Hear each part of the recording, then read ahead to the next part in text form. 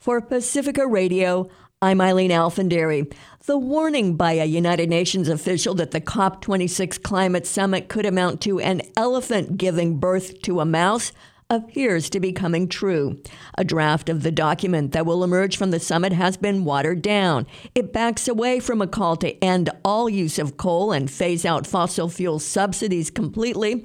Instead, the latest draft calls on countries to accelerate the phase-out of unabated coal power and of inefficient subsidies for fossil fuels.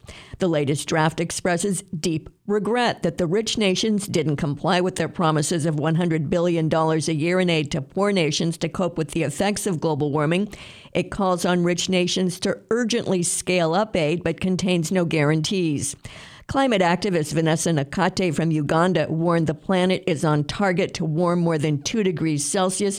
Christopher Martinez filed this report. Climate activist Vanessa Nakate was inspired by Greta Thunberg to start a climate movement in her native Uganda. She says 9 million people who die each year from air pollution do not have decades to wait for oil and gas to be phased out.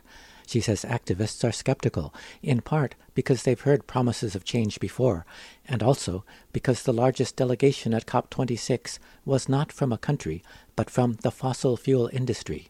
Her remarks were a criticism, but also, crucially, a challenge. I am here to say, prove us wrong. I'm actually here to beg you to prove us wrong. We desperately need you to prove us wrong. Please, prove us wrong. God help us all if you fail to prove us wrong.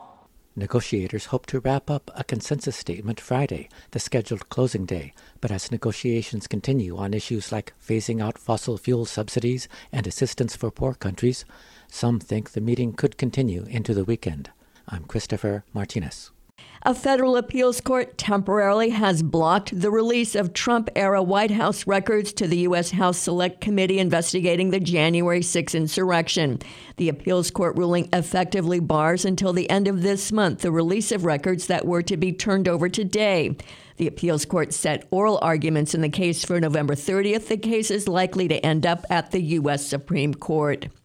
An attorney for one of 3 white men standing trial for fatally shooting black jogger Ahmaud Arbery in Georgia says he doesn't want any more black pastors in the courtroom. The attorney made the comment to the trial judge a day after the Reverend Al Sharpton sat in the back of the courtroom with Arbery's parents. Obviously, there's only so many pastors they can have. And if their pastor's Al Sharpton right now, that's fine. But then that's it. We don't want any more black pastors coming in here or other Jesse Jackson, whoever was in here earlier this week, sitting with the victim's family, trying to influence the jury in this case. The attorney represents William Roddy Bryan, who along with father and son Greg and Travis McMichael is charged with murder in Arbery's death last year. The Superior Court judge said he barely noticed Sharpton in the courtroom. Prosecutors and defense attorneys for Kyle Rittenhouse will return to the courthouse without the jury present today to finalize how jurors will be instructed when they get the murder case next week and begin deliberations. Closing arguments are scheduled for Monday. The 18-year-old told the jury he was defending himself from attack when he used his rifle to kill 2 men and wound a third on the streets of Kenosha, Wisconsin, in August of last year. Prosecutors have sought to portray Rittenhouse as the instigator of the bloodshed. It took place during a tumultuous night of protests after a police officer shot Jacob Blake in the back 7 times, leaving him with a permanent spinal cord injury. Colorado's Democratic Governor Jared Polis has joined California in turning aside from federal guidance on COVID-19 booster shots, limiting them to people over 65 and others at high risk of infection. Polis has issued an order allowing all residents 18 years of age and older to get them. The order declares all of Colorado at high risk of infection. Hospitals in the state are overwhelmed. New Mexico hospitals are also nearing capacity. In Michigan, the 3-county Metro Detroit area is again becoming a hot spot for transmissions. COVID-19 cases are on the rise in 29 states altogether.